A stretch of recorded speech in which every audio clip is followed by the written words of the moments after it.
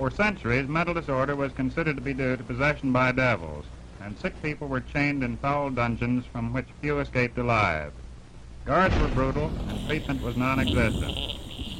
Chanel, about 150 years ago, struck off those chains and began the medical treatment of the insane. Only in the past 20 years, however, have physical methods been developed for treatment of the mentally ill.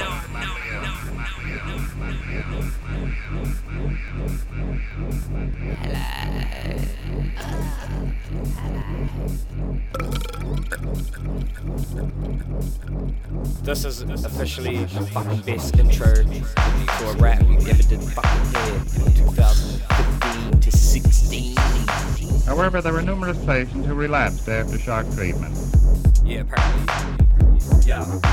My senses are telling me I've reached a consensus. Relentless I am, pretentious, inventive. I've ventured with snot in the coldest of stops. For boulders that drop on my shoulders, I'm squashed.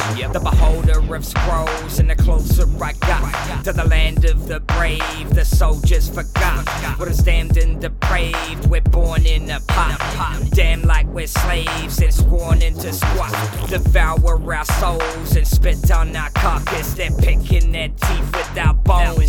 Serious. Empower your goals. Get ready for harvest. Let's kick in their teeth without flows. Better yet, let me get to the core. Get a bit raw. I'm instantly thinking, how deep can I go? Transcend till I'm dancing. Got my hands on the cynical pinnacle peak of your throat.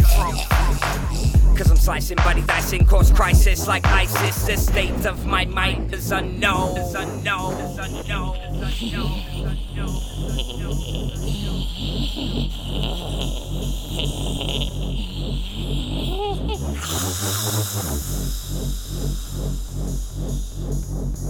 Many of these patients can be further benefited by psychosurgery. Prefrontal lobotomy is a major surgical procedure. Three fine openings are made close to the coronal suture, either laterally or superiorly.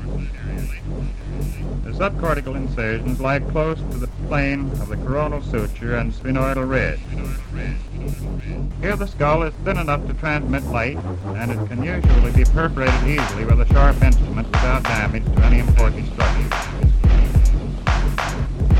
Transorbital lobotomy has further advantages in that it leaves no scar, it is performed through an operating field that is normally sterile, and the stiff tarsal plate forms an ideal reinforced dressing.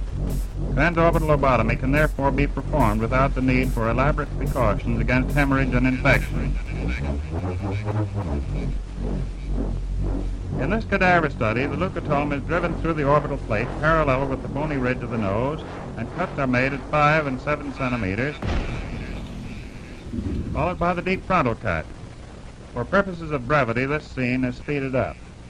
The procedure is repeated on the opposite side.